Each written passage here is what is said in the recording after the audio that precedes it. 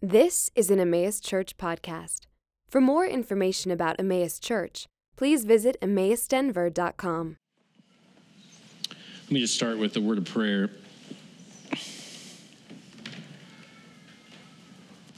Dear Heavenly Father, I'm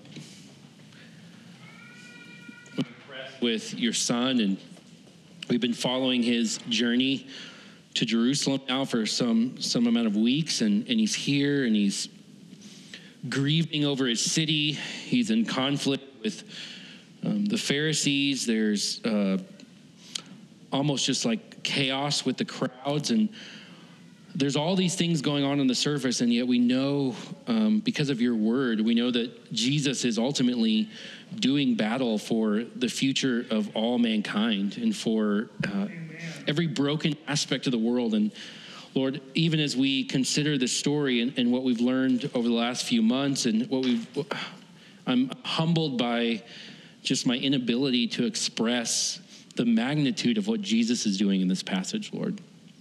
So I pray and I ask your Spirit to illumine our eyes. I pray that you would help encourage us to see just the glory and the majesty and the wonder of what our Lord and Savior is accomplishing on our behalf. Help us be more impressed with your Son. In your name I pray, amen. Yeah, so it's been kind of a long journey through the book of Acts. Luke wrote Acts 2, so through Luke part 1, part 2 is the book of Acts. Since we started this in Advent last year in November, talking about the lowly rejoice, and we call this a sketch of Luke, a path to glory. And so Jesus is all the way from his birth, all the way to the announcement of his birth, up through his ministry in Galilee, to calling the disciples, to doing battle with Satan in the wilderness. And then Luke, for some reason, spends sort of an inordinate amount of time in his gospel outlining Jesus' journey all the way to Jerusalem. And he makes comments along the way that this is on the way to Jerusalem. He makes comments earlier on, even in, we looked at last week, in the Transfiguration, is Jerusalem is where he was going to go to accomplish his exodus. Jerusalem is where Jesus was going to go to rescue his people who are enslaved to sin, who are under in some sense how the world is under the power of the devil ever since the fall. Jesus is on his way to Jerusalem to accomplish something that would change the way the world is for forever. Amen. And so now, after this long journey since the end of November, beginning of December, all the way up until today, we celebrate Palm Sunday because there's this triumphal entry of Jesus on a donkey. He's walking into Jerusalem, and all of his disciples are just praising him, and they're laying palm leaves down, and there's this fulfillment of this idea of the king who would arrive in Jerusalem and do all these wonderful things. And so there's this energy in the crowd. There's this energy in the disciples of Jesus. There's all of these things sort of building up to this monumental time, this finale of what Jesus would accomplish in Jerusalem. This grand finale of what Jesus would accomplish in Jerusalem. And so we're going to spend a little bit of time this morning talking about the things boiling over and building up that ultimately lead to what we're going to talk about on Friday, the death of Jesus on the cross. The darkest moment in human history. And also the things that lead to the celebration that we have on Easter. The resurrection, the light, the new dawn, the fact that we worship and praise and sing songs about our King who is seated on the throne. The Lamb who's worthy to take the scroll and execute God's plan for all of creation. So before that happens, before we can grieve the death of Jesus, before we can celebrate the resurrection, Jesus is at a critical juncture in the story. He's arrived at Jerusalem And in a sense, Satan has escalated, has ramped up, has kind of gone out of his way to get Jesus to stumble and fall and to reject and to not trust in his heavenly Father. Like this is the turning point of all of history. So if you can imagine what Satan is thinking, what he's going through, what he's doing, what he's throwing at Jesus to just ruin it at this point, this is sort of the culmination of Jesus' battle with Satan himself. And I kind of called this section Jesus in Crisis, a little bit to provoke us, because we're like, hey, he's Jesus, he's God. He's what do you mean he's in crisis? Like I think about a crisis in my life, and I think about like just spiraling out of control in my head, or running to something to make myself feel better, or just scrambling to do whatever I can do to deal with the situation that's going on. And I thought it was helpful just to give a definition of crisis to help us realize like kind of what's going on here. A crisis is a crucial or decisive point or situation, especially a difficult or unstable situation involving an impending change. A difficult or unstable situation involving an impending change.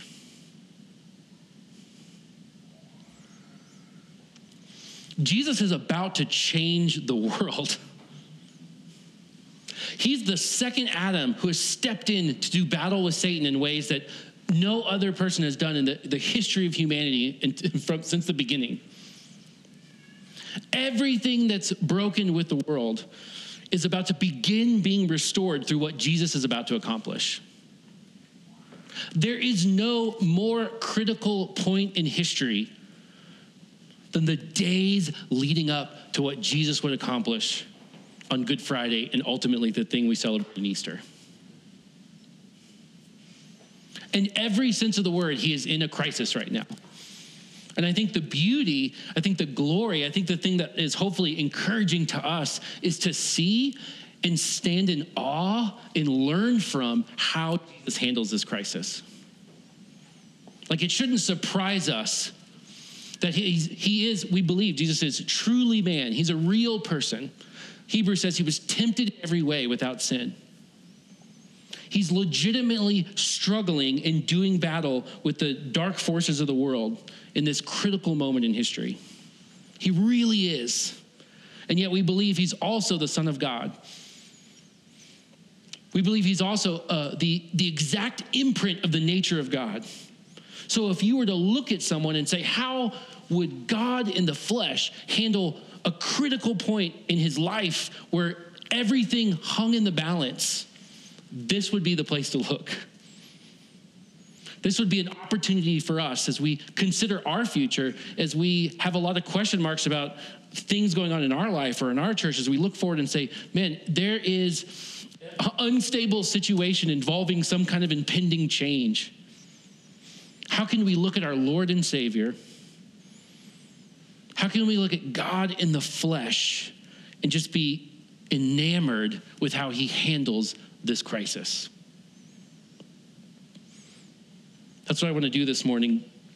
And I want to flip back just to give a little bit of context. We referenced this last week. We're going to be pretty much in Luke the whole time. So if you have your Bible, have it open to Luke. If you have your app, you may want to be flipping back to different chapters. But we're going to be in Luke chapter 4 for a second, and we're going to jump back forward. Luke has an interesting comment about Jesus being tempted by the devil. He goes through this temptation, and we know that in the end, the devil didn't succeed. In a sense, he was like offering Jesus an easy way out. Whether it was hunger, whether it was the kingdom, whether it was glory, and we're not going to re-preach the whole sermon on the temptation, but here is Satan saying, look, don't trust what God has said. Don't believe your heavenly Father in his words. Look, I have something better. I've got an easier way to accomplish this thing that you've come to accomplish. And no surprise, Jesus wins that battle, right? Like Satan doesn't succeed in pulling him away from trusting his heavenly Father. And then in verse 13 of chapter 4, after kind of Jesus mic drops on Satan and just handles his business, it says that, and when the devil had ended every temptation, he departed from him until an opportune time. He departed from him until an opportune time. Think about everything that's on the line as Jesus approaches Jerusalem. We have crowds flocking to Jesus, and one verse says that they were trampling one another. We have the Pharisees who are just going at him, and we're going to see that even like more direct. They're going to be a part of the devil's scheme as he's working to trip up Jesus in this crisis moment, this like critical moment. And even leading up to that, if you look at chapter 18, verse 31, on their way to Jerusalem, this is what Jesus is telling his disciples. Verse 31 says, and taking the 12, he said to them, see, we are going up to Jerusalem, and everything that is written about the Son of Man by the prophets will be accomplished. For he will be delivered over to the Gentiles and will be mocked and shamefully treated and spit upon. And after flogging him, they will kill him, and on the third day he will rise. But they, the disciples, understood none of these things. This saying was hidden from them, and they did not grasp what he said. Other gospels say they were like afraid to ask him more questions about that. We have a story even of Peter saying, hey, we can't go there. Jesus, that's a bad idea. And when he responds with the get behind me, Satan, you're focusing on things of the world. So even his disciples, as they approach Jerusalem, as these sort of things are going on, as the crowds are gathering for this giant feast that they would do every year, as his disciples are confused about Jesus talking about death, talking about being handed over, talking about being mocked, they enter Jerusalem, and there's this huge praise where he's coming in and he's riding on a donkey. And we're going to jump into chapter 19. He was drawing near, already on the way down to Mount of Olives. This is just expressing the proximity with Jerusalem. He's very close. The whole multitude of his disciples began to rejoice and praise God with a loud voice for all the mighty works they had seen. Like Jesus has been ministering for years now, healing people, casting out demons, raising people from the dead, causing the blind to see. Amen. Kind of pushing back on the religious people of the time, causing some conflict there, speaking words that are just truth. And so they're praising him as he enters in Jerusalem. And look, they're saying in verse 38, blessed is the King who comes in the name of the Lord. Peace in heaven and glory in the highest. He's walking into the capital city, and the mob is essentially saying, this is our king. This is the one who rules and reigns. Amen. There's already a ruler there. There's already a king. This is just adding to this tension that's building up as this crisis point as Jesus is going to the cross. And so the Pharisees say, hey, tell him to be quiet about this. Like Jesus, whoa, calm down your disciples. You're causing a bunch of problems here. Some of the Pharisees in the crowd said to him, teacher, rebuke your disciples. And he answered, I'll tell you, if these were silent, the very stones would cry out. Like even in the misguided praise and joy that's coming from the crowd, even the disciples who are really confused about like, what is this thing with the death and the resurrection, all these things that we really don't want to grapple with. They just can't help but proclaim the glory of Jesus.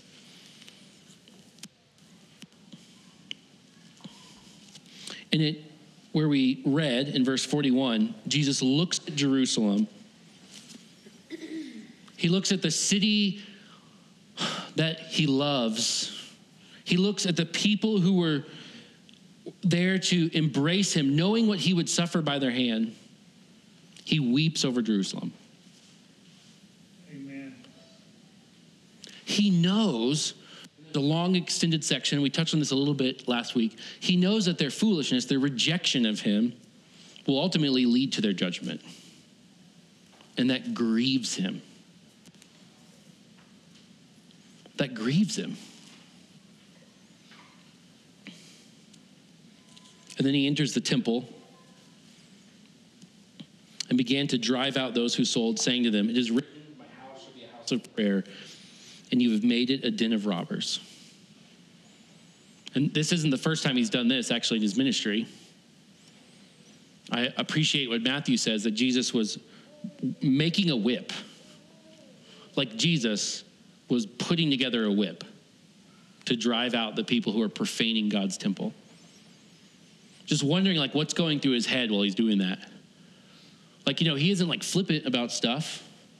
He's not scrambling, He's putting this together. And he's saying, this is my Father's house. This is a place to be respected. This is a place to be in prayer. This is a place to worship. And I'm coming in here and I'm like turning things upside down. I'm flipping tables and I'm driving out people who are just making a buck off of the place where we're called to worship. Like the tension is building here between Jesus, the crowds, the leaders. Everything is like, we are in a point of crisis. Like something is going to give.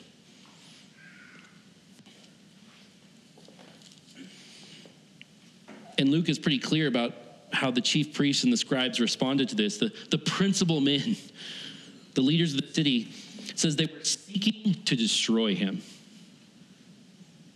They were seeking to destroy him. Like he's not mincing words about how they feel about what Jesus is doing. Like they were annoyed. They didn't like that he did that. They were seeking to destroy him.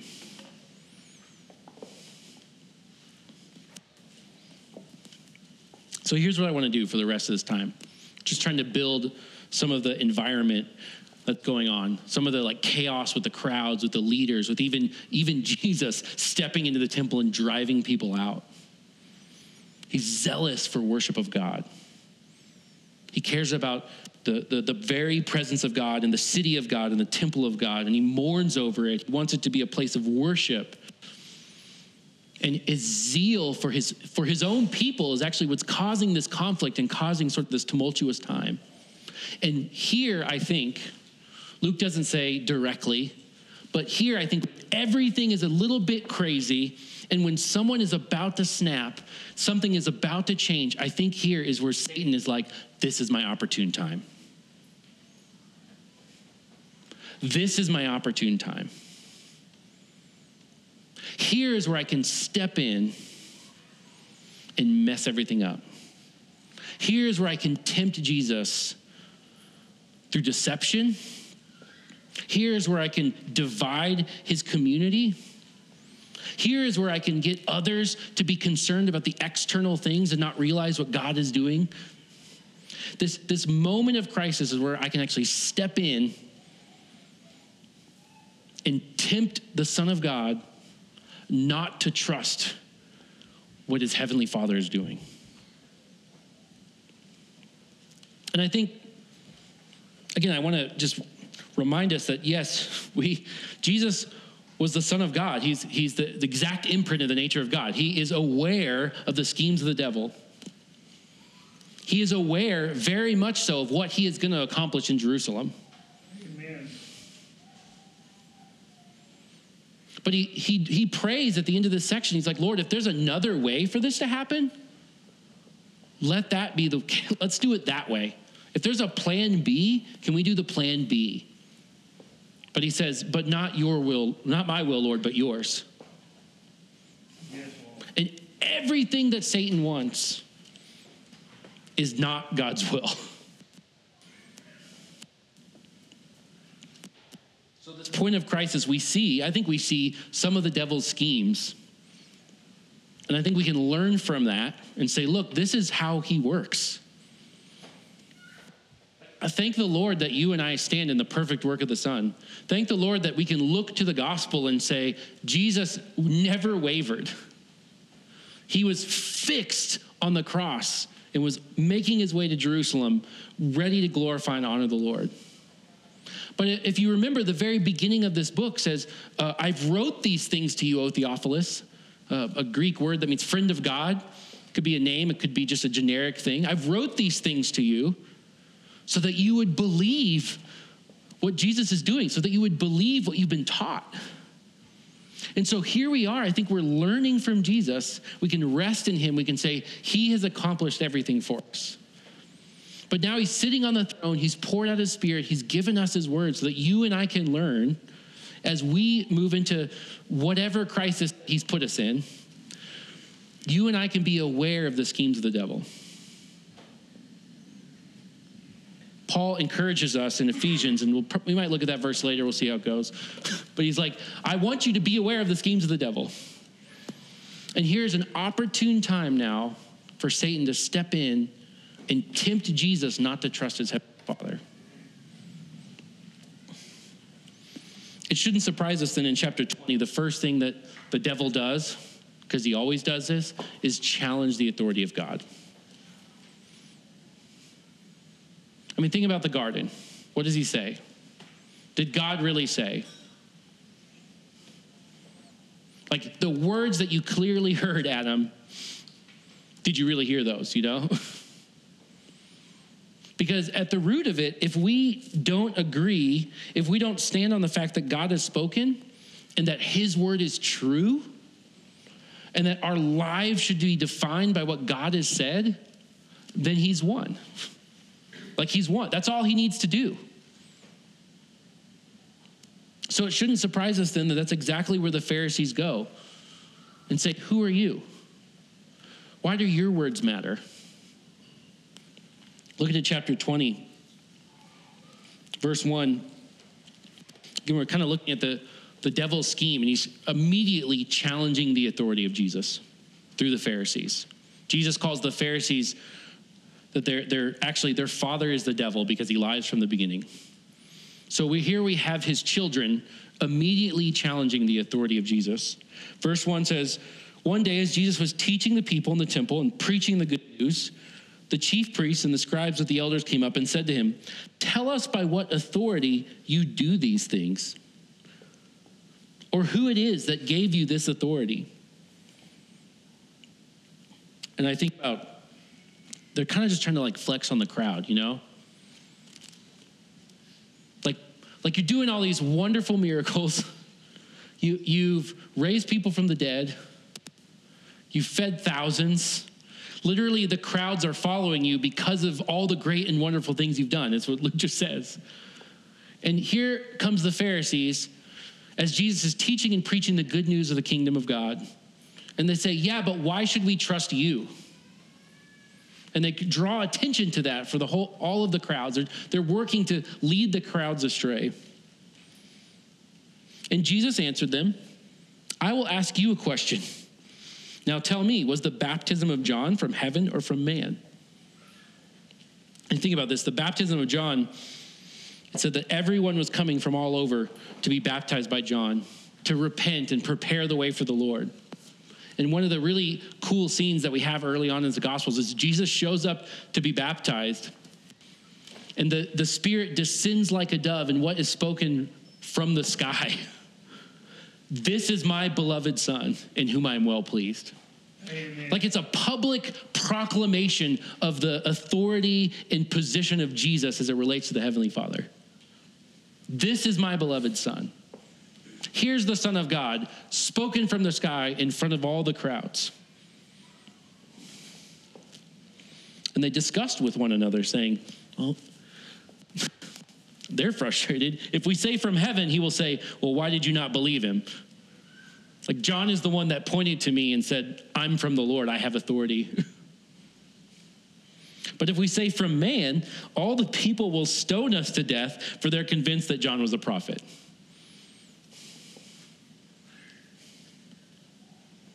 So they answered that they did not know where it came from, and Jesus said to them, neither will I tell you by what authority I do these things. Shut down. But this is what the devil does. Think about Think about unstable situations that involve impending change in our lives.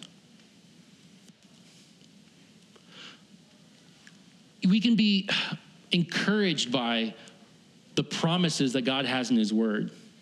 But when we're tossed around by potential change, when we're struggling with something that we don't see the way forward, or we're stressing out about something because of what it could be, it's almost like those words go in one ear and out the other. Like the authority and the promises and the good things that God speaks over us, his love for us, his care for us, his desire to build his church, his persistence in working all things in our lives according to his good pleasure, for our good, for his glory.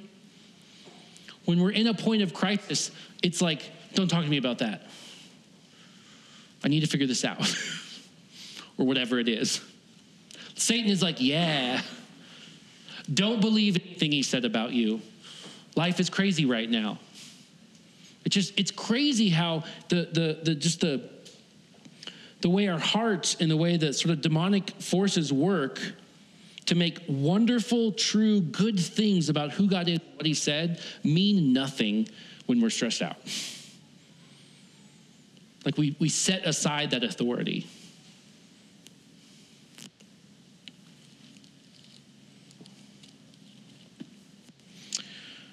They continue to attack his authority. It's interesting, they approach him again, and Jesus brings up God's word to sort of silence them yet again. And then in verse 19, they have to change their strategy a little bit. They can no longer directly assault his authority. They can no longer go straight at him, so they kind of have to work around the side. They're going to be a little sneakier this time. In verse 19, it says, the scribes and the chief priests sought to lay hands on him at that very hour, for they perceived they had told this parable against them, but they feared the people. Like Jesus is speaking truth from God's word, and that truth speaking to them or trying to trip him up or trying to get him to not trust the Father. It's sort of Satan's schemes of challenging his authority. It's sort of is shutting them down, and it isn't working. The mob is, so to speak, is on Jesus' side, so they got to approach this a little bit differently. Verse 20 says, so they watched him and sent spies who pretended to be sincere that they might catch him in something he said, so as to deliver him up to the authority and jurisdiction of the governor. Here is Satan looking for an opportune time. And they're like, we can't directly go after the truth of what Jesus is saying, so we're going to try another route here.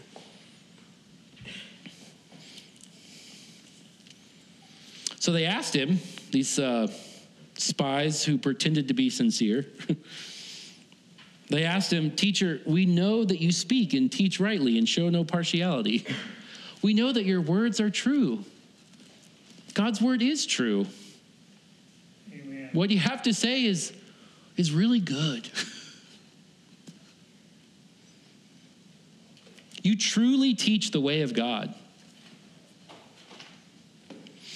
So they say, is it lawful for us to give tribute to Caesar or not?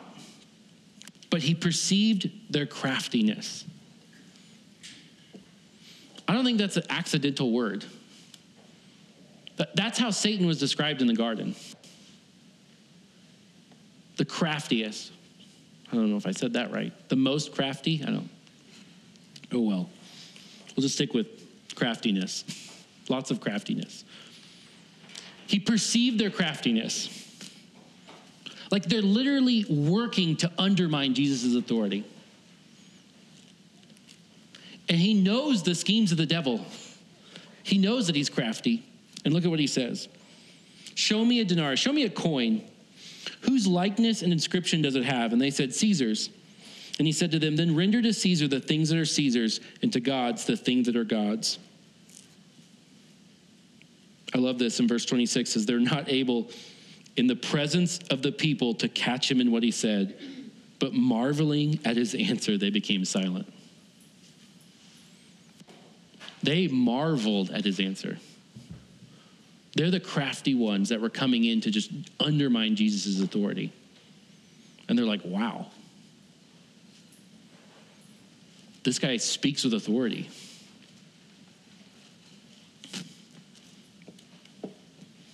Here's the thing. Especially in a time of crisis, especially when the storm comes, especially when things look like they're going to be really difficult, Satan wants nothing more than to challenge the authority of God's word. He wants you to doubt everything that God has said. And Jesus is trying to encourage us, trying to help us prepare for that. Go back to Luke chapter 6. Because here's where I think, this will be our last point here, is I think that this a lot kind of stems from this, right? Like if we believe and anchor and have our hope in what God has said, we're actually going to be working against the schemes of the devil in a lot of different places. So this is like a really important aspect. This is something that it shouldn't surprise us as Jesus shows up in this critical moment that the first thing Satan goes for is his authority. Because if that can be undermined, if that cannot be trusted, then all the rest sort of falls apart from there. And I think that a lot of us, when we are in a crisis situation, when we're at a place where we're not sure what's going to happen, or there's this unstable situation involving an impending change, this crisis situation, at that time, the storm is coming. We realize that we've been building our peace and our joy on something less than God's word, and we scramble and we look at maybe we're in prayer, maybe we look for that one verse that we think can like maybe illuminate what's going on. We're like running back to scripture and saying, hey, help me, Lord. I'm in a place that's chaos right now. And what Jesus says in chapter 6, verse 46 is, I think, instructive to us. He's encouraging us that if we're going to stand when crisis comes, if we're going to have peace and joy when the storm comes, we need to be building our foundation the whole time. We need to be building our foundation the whole time. We can't wait until crisis to say, oh, now is a good time for me to be considering what God has said. I mean, that's good. If you weren't considering it, yes, it's still good to consider what God is saying. But look at this parable in Luke chapter 6, verse 46. He says, why do you call me Lord, Lord, and not do what I tell you? Not heed my words. And there's a whole bunch of Jesus talking about how his word has power in this section.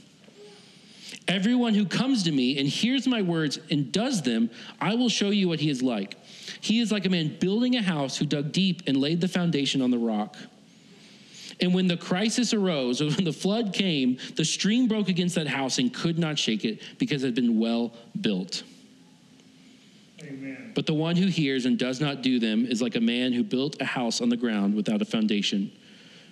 When the crisis came against it, it immediately fell, and the ruin of that house was great.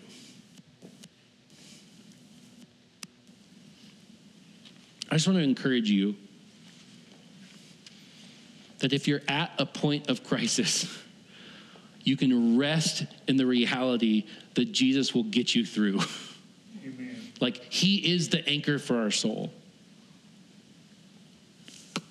But he's also encouraging us and saying, I want you to have peace. I want you to have joy. I want you to be able to stand firm when this crisis point comes. So in order to do that, he's encouraging us to continue to build our foundation on his word. Daily, weekly, regularly. Satan is very smart.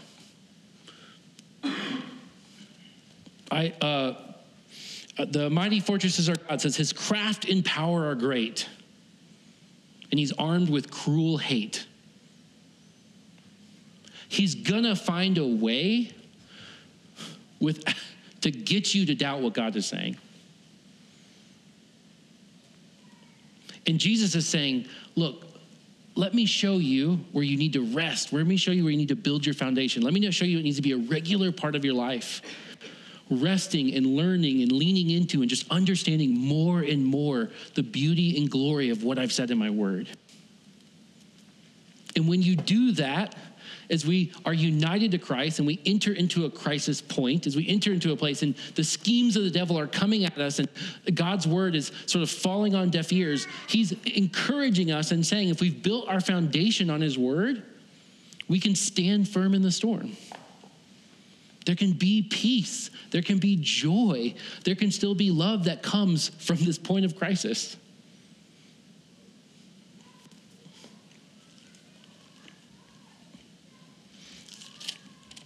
It's interesting.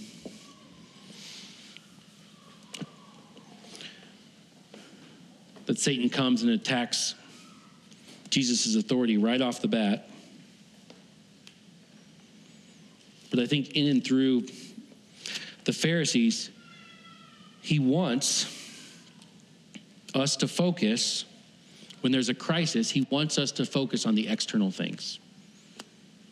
He wants those things to be more important.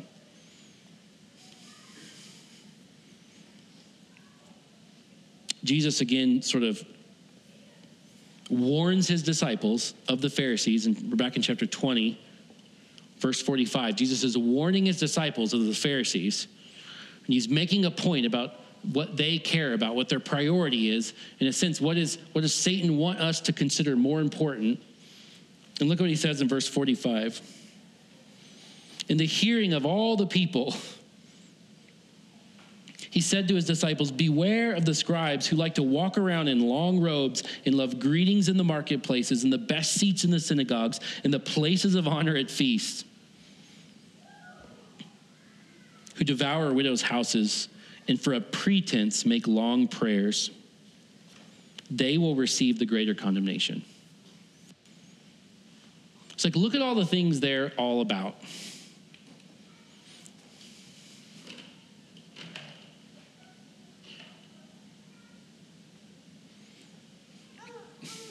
They like the best seats. They like honor at feasts. They're extra concerned about all of these external things. And this is Satan working through the religious leaders of the day.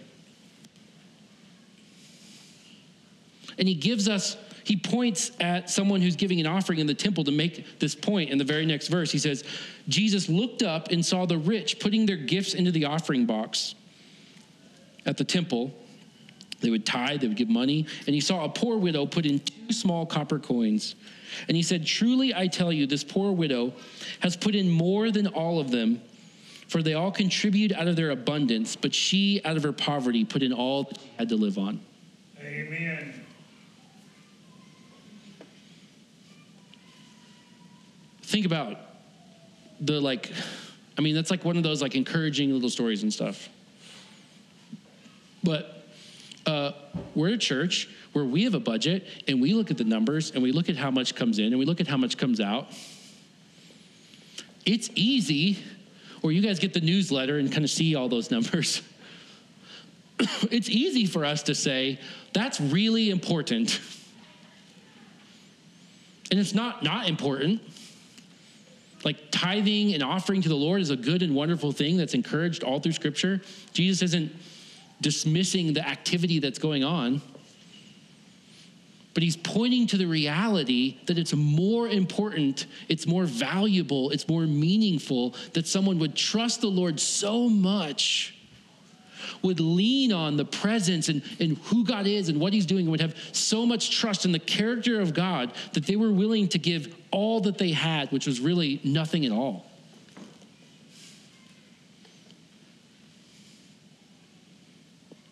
We would rather do the big external thing and say, look. Or maybe as I look at the budget, I would rather see the big thing come in, But when we're in a moment of crisis, do we prioritize what God is doing internally? Do we prioritize how he's building trust in us of his character? Do we prioritize that he is the one who is receiving glory and honor and praise as we trust him in these difficult moments?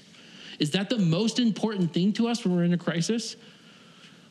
Is that we trust him more and he gets more glory and honor? Not usually,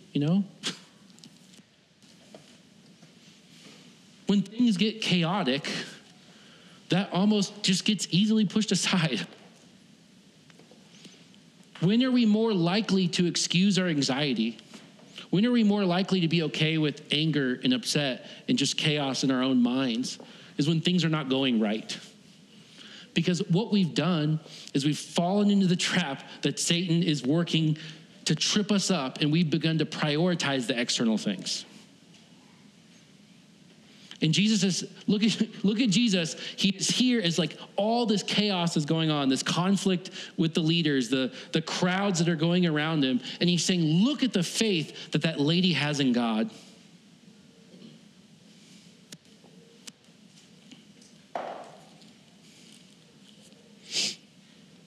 He goes on in chapter 21. The very next verse. While some were speaking of the temple, how it was adorned with noble stones and offerings. He's making a comment about how this lady is trusting the Lord and how people like to give these big gifts so they look all fancy. And it's almost like people are like, yeah, isn't the temple really cool, Like, look at how great it is. Look at how it's adorned. Look at how fancy it is. And there's a whole chapter about him saying, look, this is going to get torn down. Even this thing that's built, that I value, that I drove people out of because this is where God worshiped, even this external thing that God ordained to be worshiped in is going to go away. The temple is going to become the people of God gathered together to be in the presence of God. I'm going to raise from the dead. He points to himself and says, this temple is going to raise up, be seated in the heavenly places, and draw all people to myself. I think it's easy in a time of crisis to prioritize the external. I think it's easy to look at the things that we can see with our eyes and scramble to ensure that works out a certain way. But if our hearts are fixed on the glory and majesty of God, where does God get more credit for our faith in him? When we trust him when things are great? Or when we look around and say, I don't know how this is going to work out. I don't know what the end result of these crazy things are. But I know that the God that I worship is with me, and I trust him, and he's good. Amen. He gets more credit for that. And Satan is like, don't worry about those things. That's not important. What's going to happen next month? What about your bank account? What will people think? And we fall into it. We'll end with Satan's desire to divide the community.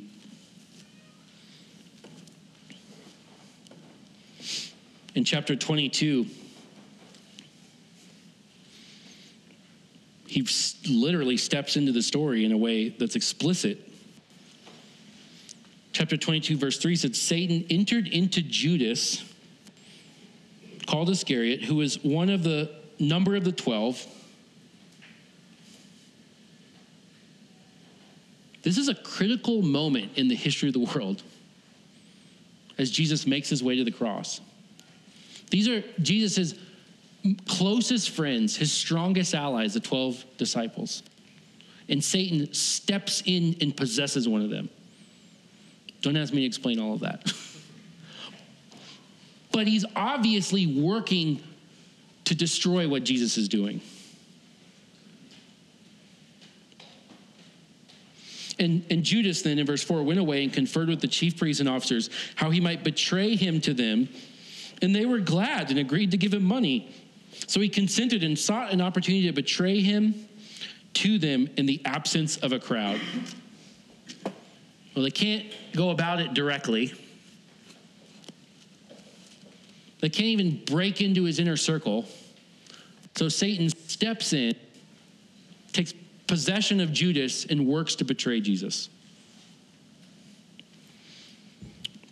And you might think, well, Judas is fulfilling prophecies. Jesus is talking about, is sort of like God is just working this out so this can happen in a way that fulfills the Old Testament, or that we want Jesus to go to the cross, and there's a lot of true elements to that. But if you think about how Satan is working, it doesn't actually end with Judas.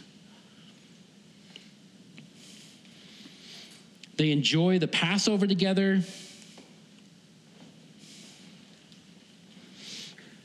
Jesus is encouraging his disciples and talking about this new covenant in his own blood.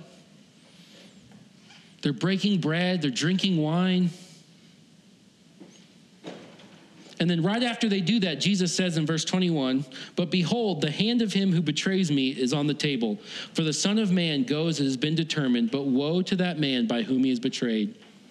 And they began to question one another which of them it could be who is going to do this.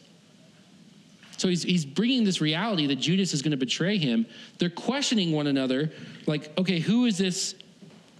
Who is going to be the one that betrays us? And I think the very next, here's where they go after that. They're like, oh no, Jesus, someone is going to betray us. Something's going to happen and you're going to be handed over. And the very next thing is, oh, by the way, who's like the best of all of us? Like that's the next, like a dispute also arose among them as we're talking about this, to which of them was to be regarded as the greatest.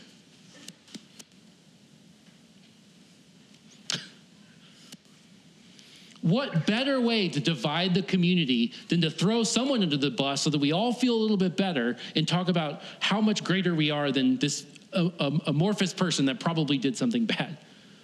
So here are the disciples now, as Jesus is praying and asking for them to encourage me, help me. I'm doing all these, the Passover meal with them, and the disciples are bickering about who is the greatest one of all of them because they found out about someone who was going to be the worst.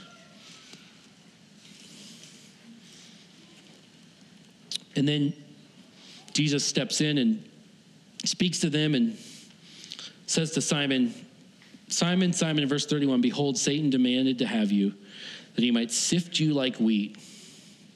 But I have prayed for you that your faith may not fail.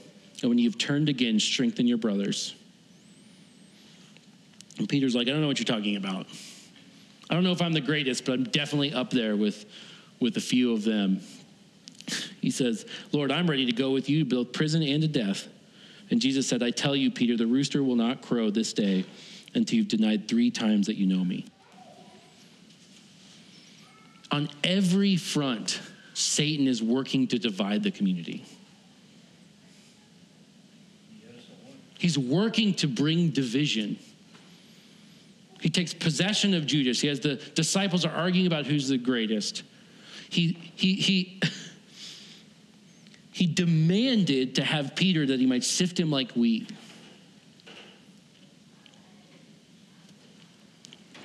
And I think that we can be encouraged and say, thank you, Lord, that you prayed for him. Even today, as Jesus rules and reigns, he's sitting in heaven, interceding and praying for us on our behalf. Amen. Like he didn't stop doing that.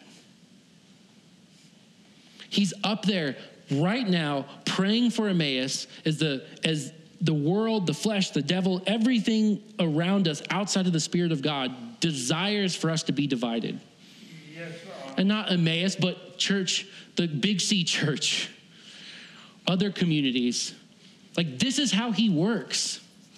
He wants us to bicker. He wants us to think we're better than other people. He wants us to not be united. And here's Jesus in heaven today praying for us on our behalf. Yes, Lord. Thank the Lord that he does that. But he does that as he communicates in his word and says, guys, I don't want you to be blind to the way Satan works. I want you to be aware of his schemes. I want you to learn from me as I walk into this crisis point, as I make my way to the cross, as we talk about just the despicable things that happened to Jesus on Good Friday coming up. Do you know what he does to prepare to see the community stay together? He regularly goes to his Father in prayer. He regularly goes to his Father in prayer.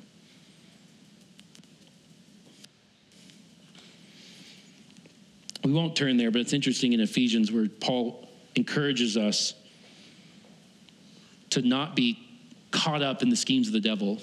He ends that section by saying, and be always and consistently in prayer for the saints. All we're doing in prayer, maybe not all we're doing, a big part of what we're doing in prayer is we're saying, Lord, I know the schemes of the devil. I know that he wants me to doubt your authority. I know that he wants me to care about the external things more than my heart being fixed on you. I know that he wants us to be divided and there not to be unity within the community. I know all these things, and I'm coming before you in prayer. I'm pleading with you because I need you to act. I need your power to be the thing that holds us together. I need you're the one to change my heart so that I'm more concerned about how I glorify and honor you. I need you to be the one to make your words be as a foundation in my life. We're going to the Lord in prayer because we know the schemes of the devil, because there is power for him to be destroyed. We're going to the one sitting on the throne who has already crushed the head of the serpent. He's squirming around a lot, trying all he can to mess things up. But when we go to the Lord in prayer, we're saying, I know his schemes, and I know the King of glory who sits on the throne and is able to destroy the schemes of the devil. That's who we're going to. So let's go to him and ask for his help this morning. Father, I thank you that we can look at your word and look at your Son and just be impressed with the glory and majesty and wisdom of the life of Jesus. We know that he wasn't just an unreal point of crisis as he moves towards the cross. We know that everything around him was working against him. And yet, Lord, he comes to you and prays that you would be glorified.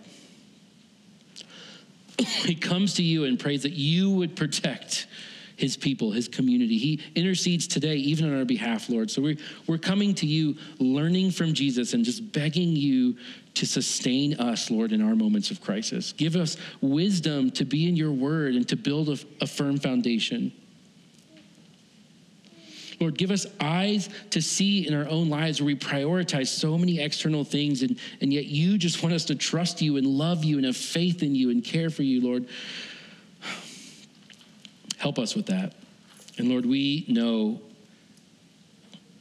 that the last thing Satan wants is for us to be united in our desire to glorify you and to humble ourselves and to come before you. So Lord, I pray that through your Spirit, by your Son, that you would continue to hold this community, that we'd be united in one voice to say, we worship a God who is good. We trust him. Help us with that. In your name I pray. Amen.